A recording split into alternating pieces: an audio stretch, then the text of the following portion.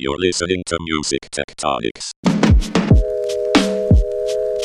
Welcome back to Music Tectonics. I'm your host, Dmitri Vietze, the founder and CEO of Rock, Paper, Scissors, a PR firm that specializes in music and tech and music tech. And I'm joined by two other Rock, Paper, Scissorsers. I've got Tristra Newyear Yeager. Hi. Our writer-strategist, and Jade Prieboy. Hey, how's it going? Back again. Both of them have been on episodes of Music Tectonics in the past, but I don't think together yet. This is our first. Nope, we're together at last. That's right. And this episode, we've decided to do a news roundup. We're paying attention to a lot of the news that's happening in the music tech sphere. And we thought it would be a fun way to present the audio of some of the great news from some of our favorite outlets and outlets that have just popped up this week and so forth. And so we've got just under a dozen articles we want to just go over and just talk about what's going on and just kind of just ramble on about them a bit for you, bring you in on the conversations of what's going on out there in the media.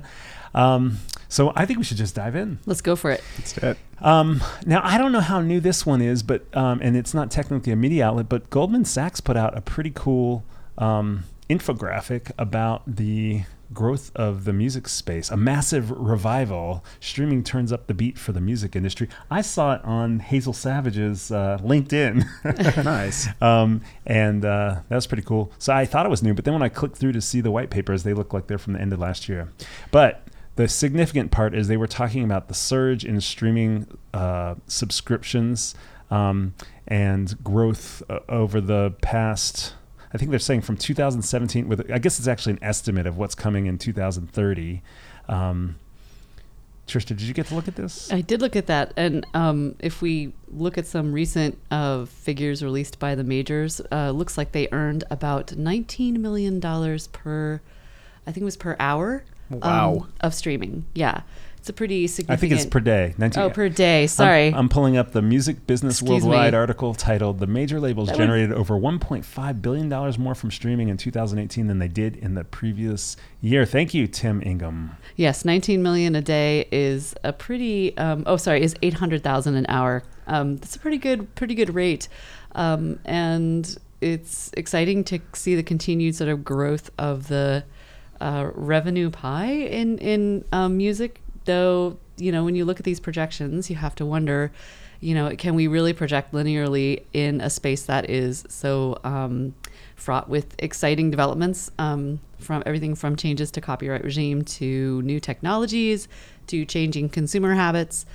So there's a lot of interesting stuff going on, and I think it'll be interesting to see how much some of these predictions play out. Yeah, and there's some cool charts in the Music Business Worldwide piece, mostly generated from data from the big three majors, looking at having done about $6.93 billion from streaming services and wholesale revenue last year. That was up by just over $1.6 billion that the three majors generated from streaming in 2017.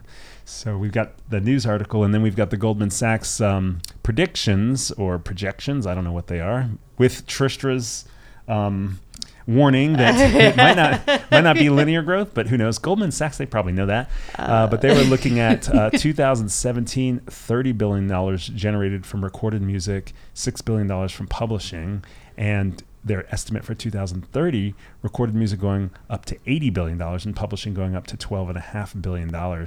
So that is basically double growth on publishing and more than double on recorded. So everyone in the music industry is applauding right now as this podcast goes out. Yeah, the streaming growth, I think in 2019 we're going to see just continuation of this massive growth in streaming, especially with companies like Spotify.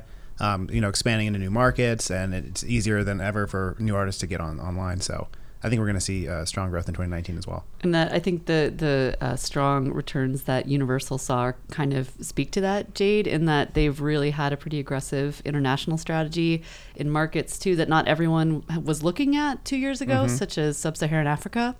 So they're the way they're really kicking butt because they have done some stuff that other labels haven't done. And I think Fast Company recently featured them as one of the most innovative companies, in part because they did things like have this deal with Lionsgate that had kind of options on content that would be produced from their from Universal's artists. So interesting approach to sort of spreading out their potential revenue streams and coming up with some new ideas and new ways to use recorded music and artists as influencers or as whatever we want to call them as as revenue generators. So there's some pretty interesting stuff going on. Yeah, so we've got globalization as one of the forces leading to growth. Now, we will start to see at some point, as the streaming services get into all the regions and all the markets, that these sudden bursts where all of a sudden you have access to an extra 100 million people in some or a billion people in some places, that growth might slow down a bit. But one of the things that Goldman Sachs' infographic, which by the way is kind of a fun little animated thing that you get to kind of interact with, pointed out was that millennials and Generation Z are spending more of their annual budgets than other age groups, which is kind of interesting. They're saying on average, the age 18 to 34-year-olds are spending $163, with age 13 to 17 spending a measly $80. Those kids need to spend their allowance on more music. And then everyone kind of on average is $152 a year. Something that intrigued me that we actually didn't put in our news roundup was that article from the Hollywood Reporter that Eric Gardner wrote, kind of a profile on Nick Holmston at Spotify, a quote from him saying that Daniel Ek has a vision for 1 million creative artists and 1 billion users enjoying it. Our mission comes down to wanting to connect as many users to as many artists as possible. The interesting thing is that the more diverse we get, we see more engagement on the platform. And the reason I think that's interesting is if we tap out the global markets at some point and we get to the as high as they can in the addressable market for paying subscriptions, then comes this other question of, well, if we put more music on there, are people going to listen more diversity of music? Mm-hmm. Will people cram more listening into their day as a result of? Now, the subscription numbers or the subscription dollars don't change at that point, right? If the user base is the same, regardless, the number of people paying, and they're playing more music, the music gets distributed more diversely. The question becomes, is if you have more diverse music, 1 million artists playing to 1 billion people, are more people going to pay? So that might be part of that, is getting up to that addressable market by having more diversity, which is an interesting thing to think about, because the first phase of streaming has really been about, well, let's get the bulk of it up there. Let's get the mainstream, the major label stuff, a lot of indie stuff, but we're not trying to get every single track, every little niche that's up there. And obviously there's some genres or scenes of music where they're not going to be on the streaming service. You're going to discover through something else: vinyl, mixtapes, SoundCloud. Well, we'll get to SoundCloud and so forth. So it's, I don't know, it's just kind of interesting in the context of this growth worldwide, what else could be done and how it's going to grow.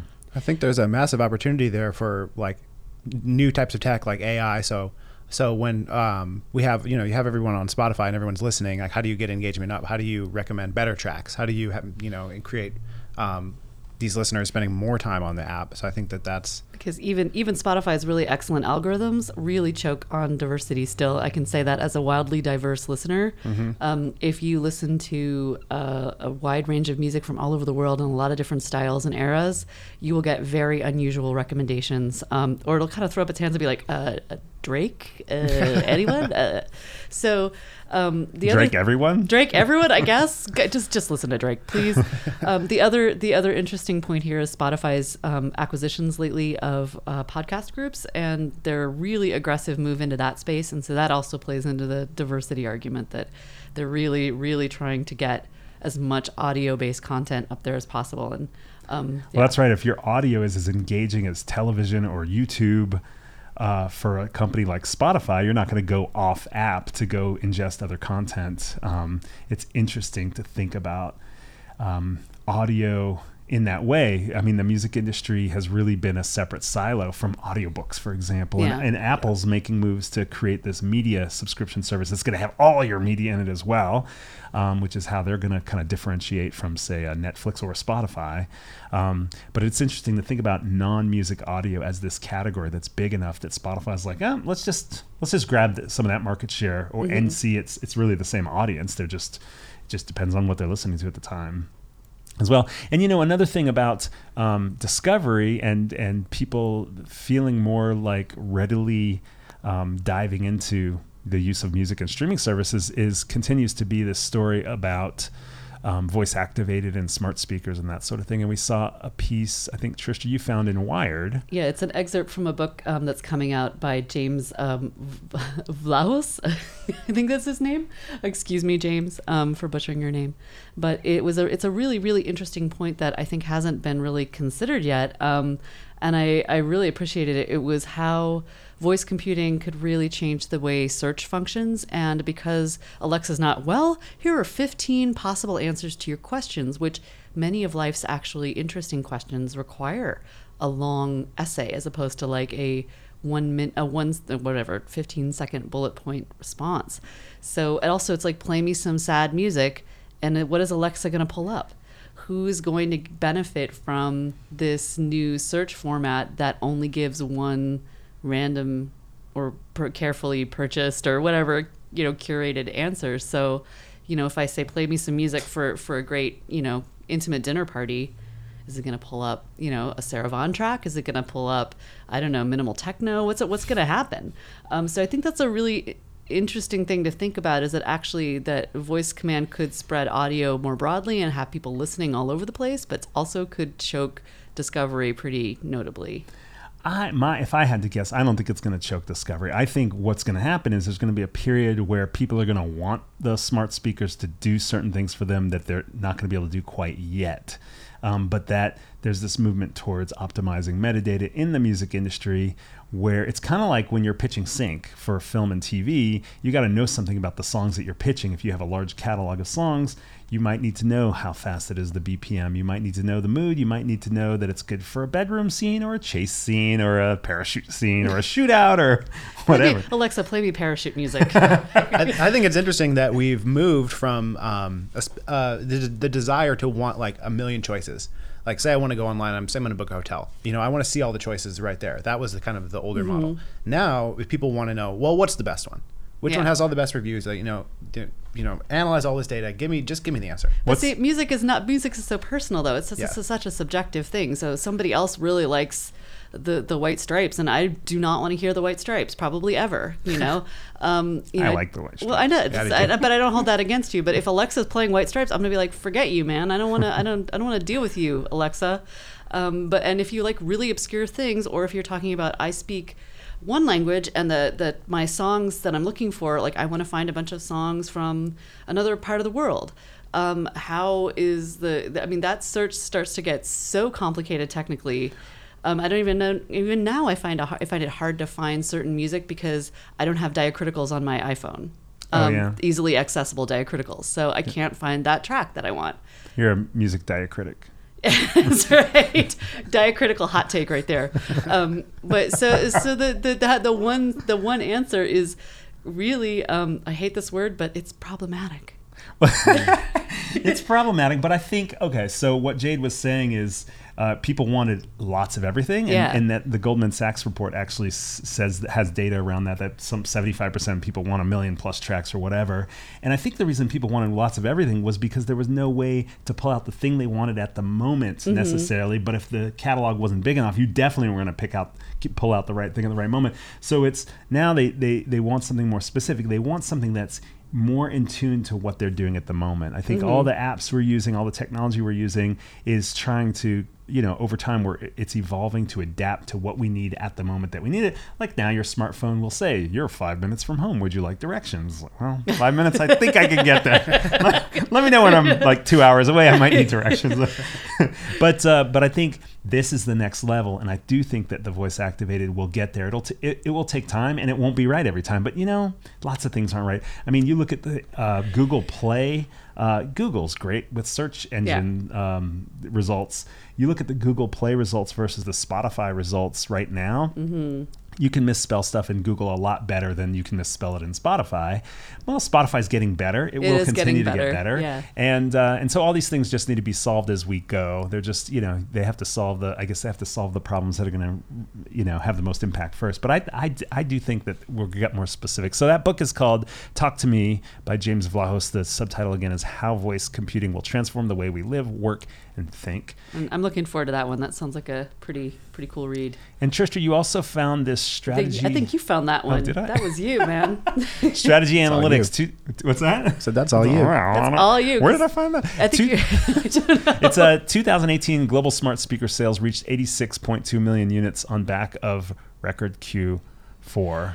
I think you posted that because you noticed that there was a lot of talk about the ubiquity of smart speakers, that it's not just going to be an in-home device, but it could be a device that ends up in public spaces and is used in a variety of ways, which sounds, it could be really cool. I could see some cool applications. It could also be like horrifying. Like, can you imagine, you have to listen to that Justin Timberlake song every time you go it's like you can't escape or it's like music to optimize people's pace at a shopping venue, so everyone's walking to the same beat and therefore buying more. There's like some sort of biometric. Oh, that kind of sounds fun. I'd be into that. Well, it's interesting because I remember when municipalities started putting cameras up for getting parking tickets, and just this idea that there's going to be this web of cameras, and now you see it in panopticon, the spy movies all the time. Of course, there's Google Satellite too. It's always fun to look at those websites that have the they show the people that are like jumping over a fence on Google Satellite. It's been captured forever for the whole world to see. But now there's going to be this, maybe there'll be an audio web in the same way at some point where you could pick up on conversations everywhere. So, but the point is, people like the accessibility of voice. Yes. And there is something good there for accessibility and like disability accessibility, but also it's removing the tension, the obstacles to playing music, to getting people into music. If you have to take out your phone, you open it up to unlock your phone, open your Spotify app, and then you realize you've got a LinkedIn notification and an Instagram notification, and then you forgot that you were going to play music, versus you're like, hey, I don't want to say anybody's name in case any device in the room get turned off, but hey, device, play me some whatever it is, whether it's an artist or chill music to cook dinner with my loved one, or whatever it is. But the growth continues. I mean, I guess that's not really breaking news, but we got statistics on that. So, and then some more. SoundCloud's been putting out some more interesting news for a while. That they were putting out news about the struggle and also integrations with DJ and mixing related hardware and some other and software like Serato, etc. And now February 19th, again, one of our favorite outlets, Music Business Worldwide. SoundCloud is now a distributor platform, launches tool for users to upload music to Spotify, Apple Music, etc. This one's interesting to me. Another distributor. There's a bunch of distros that have launched recently. The big thing for me that I'm interested in is how are they differentiating themselves, and how are they helping artists brand themselves more efficiently. What are those extra services that they're offering besides just distribution? And distribution is pretty, it feels like an easy thing to turn on, but then there's the other side of it, which is you have to pay people. And as we've learned from some recent woes and tribulations at places like Pledge Music, that is not always the easiest thing to do. And for something like a distribution model is way harder than a crowdfunding model. God, I keep wanting to say a different word instead of funding in that. So the is it crowd fudging? Crowdfunding. It's so fun. Crowd surfing. So it's I think it's an interesting thing that it feels like distribution's an easy thing to turn on, and it's really hard to execute well, even if we're just talking distribution and not auxiliary services or other artist support stuff. And I think SoundCloud kind of explored one side, like the listener or user side, and said, well, that didn't work, so let's try the creator side and see if there's monetization, benefits to be found there. And they, we'll see what happens, if that's really something that takes. And I think it's kind of a it's an interesting move. It'll be, it's hard to predict with SoundCloud because everyone thought they were going to implode, right? A year ago. Yeah. Well, the cool thing I think about SoundCloud, SoundCloud has a kind of a cultural weight that's different than other platforms because it's so close to the street in terms of what creators are doing. It's grittier. There's certain genres that are really drawn to it that aren't necessarily about this may be their downfall, about monetization, but it's really like, you want to talk about long tail. There's so much stuff on SoundCloud that you didn't even know where it came from or what it is or whether it's legal or not, but it definitely is speaking to like a cultural phenomenon that's closer to the creator in that sense, which I think is their strength. And now there's still, obviously, they're making moves to figure out ways to monetize and turn it into a business at this huge scale. So good luck to SoundCloud. Yeah, I'm excited. Well, the interesting thing is, though, if they're kind of, are they a competitor or are now they going to be a partner? Like how as Apple Music am I going to react to SoundCloud being like, here are a bunch of files? I'm going to probably be kind of a jerk about it and be like, this metadata isn't right and you have to send it in this, it's not going to be an easy relationship to navigate. That's true with the Spotify strategic investment in DistroKid too, where you say, well, Apple's going to take files from Spotify. That should be interesting. And, it'll be interesting to see how that plays out, whether you really want your distributor to be totally independent, that their goal is to help you with distribution, monetization, marketing, and so forth. Okay, we should say we do have a client in this world. CD Baby is our PR client here. So, and the other client that's involved in this is a good thing to note about the SoundCloud distribution announcement, is that it's only for original material, not for what's a lot of the content. I think it's about half the content on SoundCloud are things like unofficial remixes, bootlegs, mixtapes, DJ sets, all those awesome things that people love, and those will soon be fully licensed according to our other client, Dubset. So that's a more interesting play for me. I think that's going to be more, when that kicks in, that's going to be a way more interesting development for SoundCloud than the first sort of just, we'll get random files to our competitors. And it goes to what we were talking about before about diversity of content, and because you could say, okay, so mixes and remixes are now going on, let's say they go on Spotify, for example. So is there more money as a result of that? Immediately you would say no. The same people are subscribing to the music just gets distributed differently as a result of who's playing what. But if people who want an easy experience, like a Spotify type of experience of DJ mixes and remixes, start to subscribe at higher rates to Spotify because the content that they actually like is finally there, then there is an increase in the pool of money that's available and monetization there. So,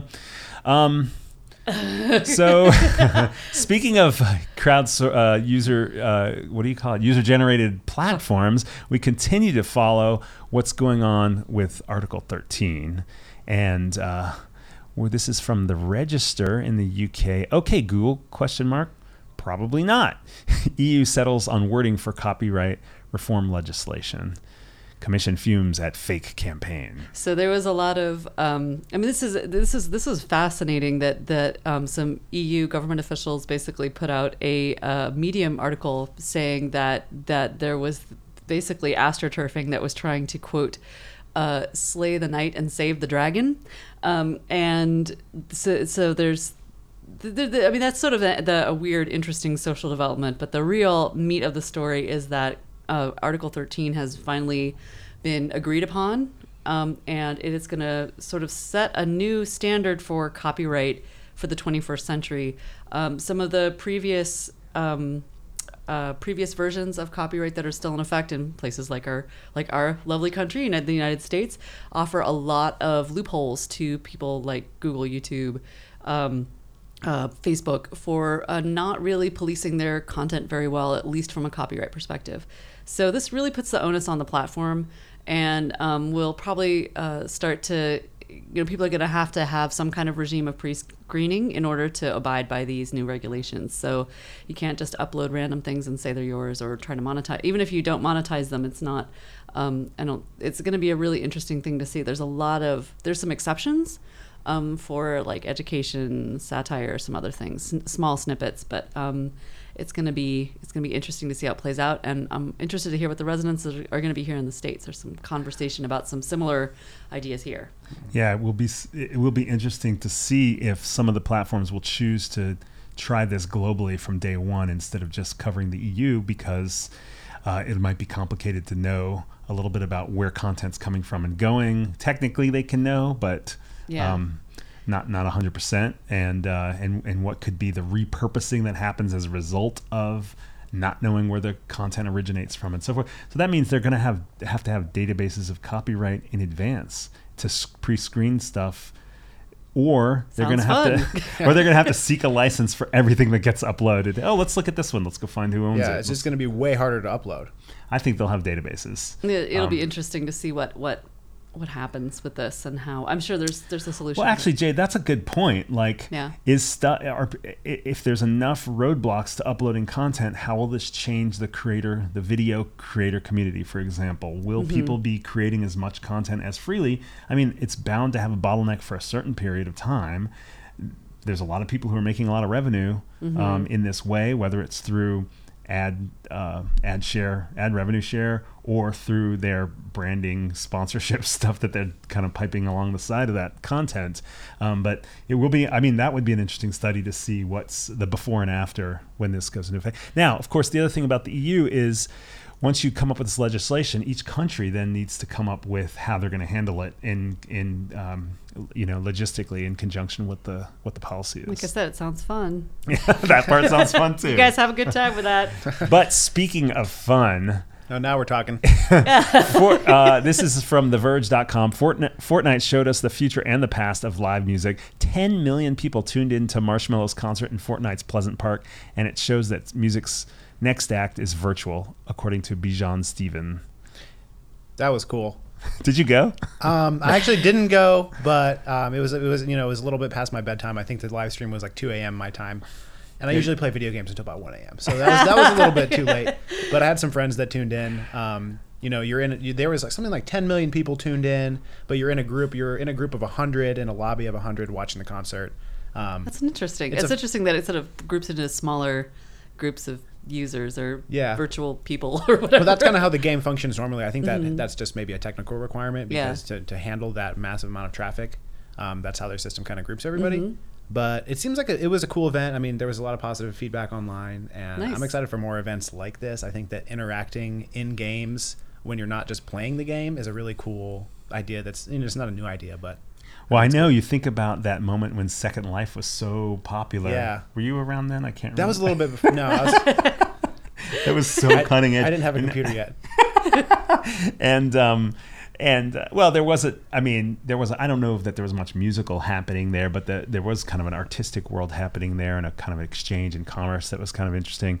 But it was also a limited number of people. And then there was the turntable.fm experience, which was kind of cool. It wasn't in a video game, but it felt like you were interacting in a more social way with live.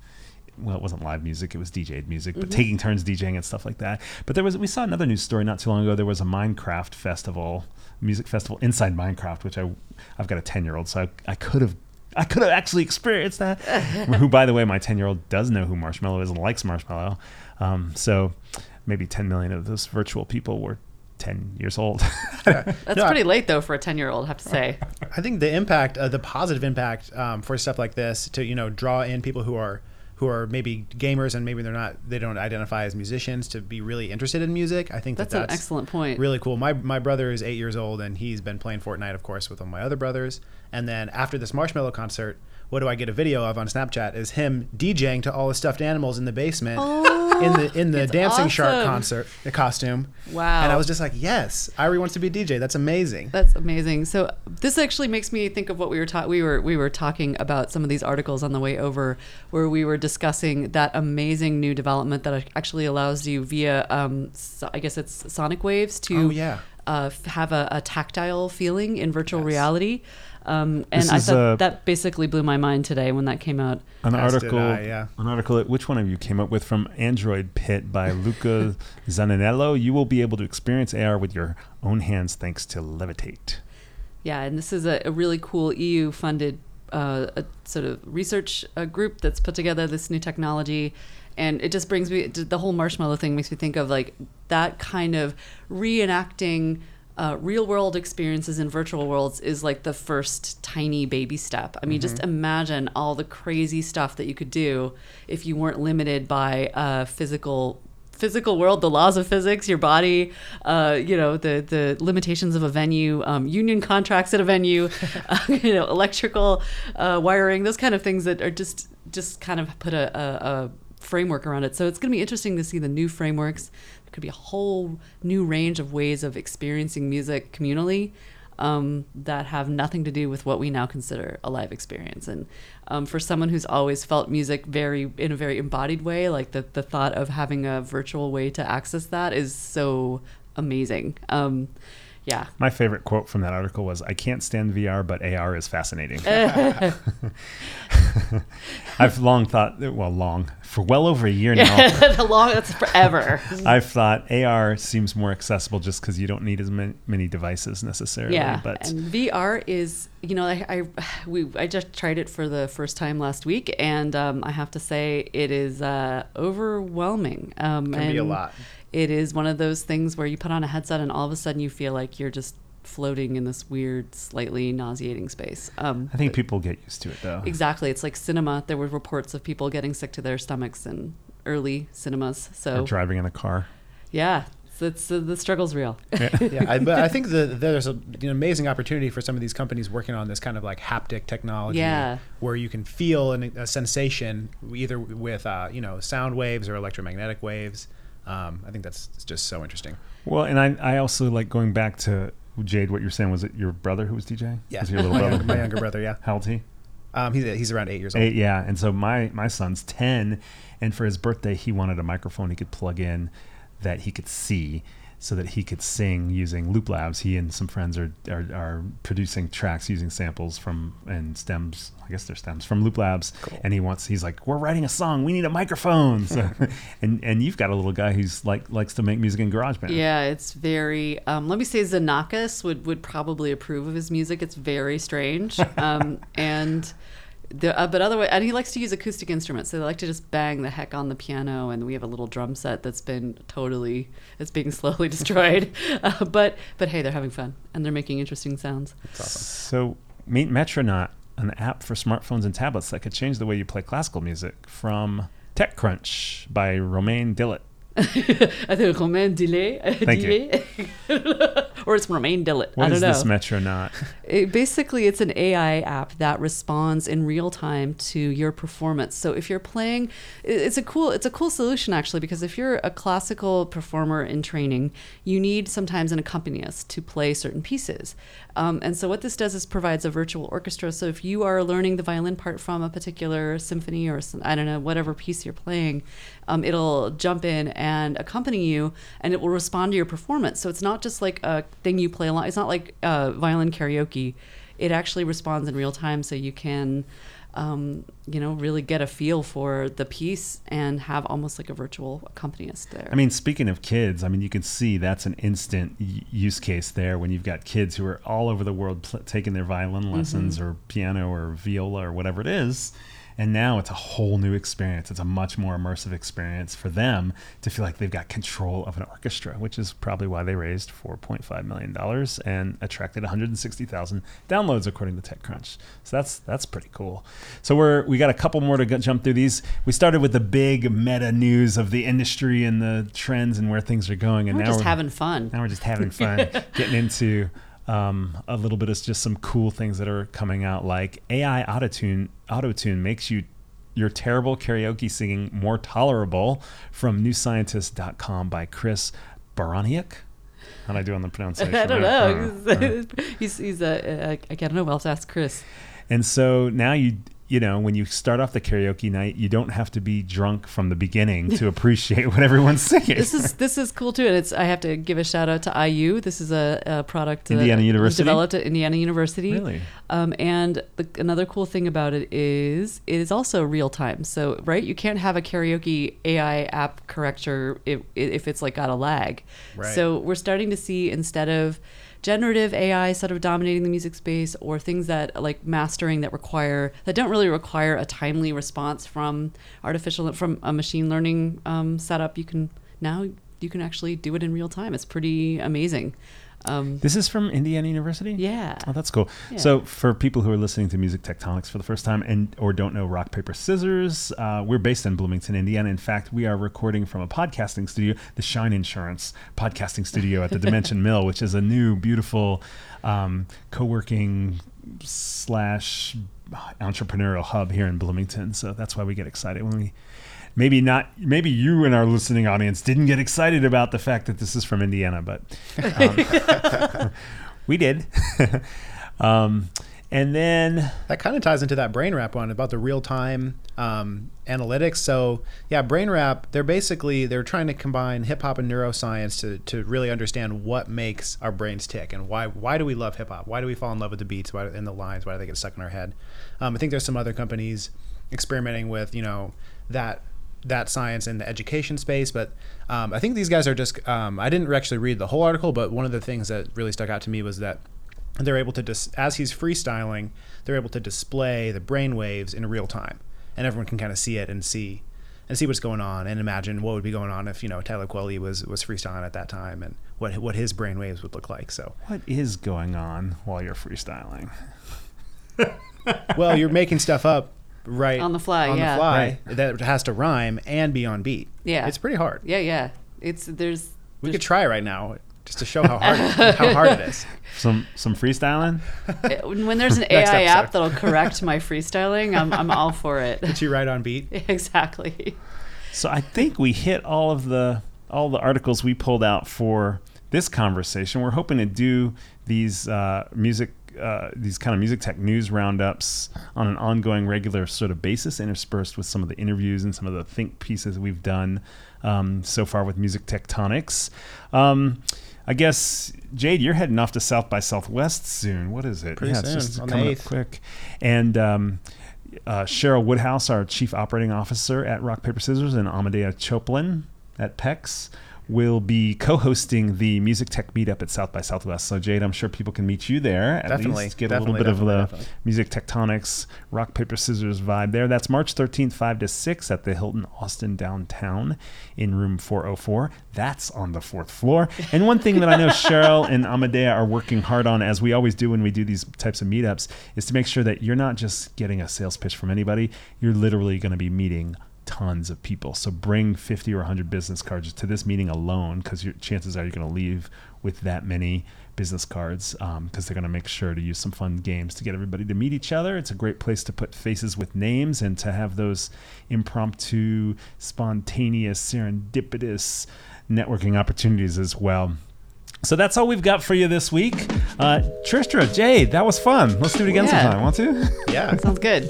Keep telling your friends about Music Tectonics on all your favorite podcasting listening platforms, from iTunes and Apple Podcast and Spotify and Stitcher and Google and on and on and on. And check out musictectonics.com to follow us, to join our mailing list, and to see articles that we write, because we also have some blog posts, and hear about the work that we're doing at Rock, Paper, Scissors PR firm.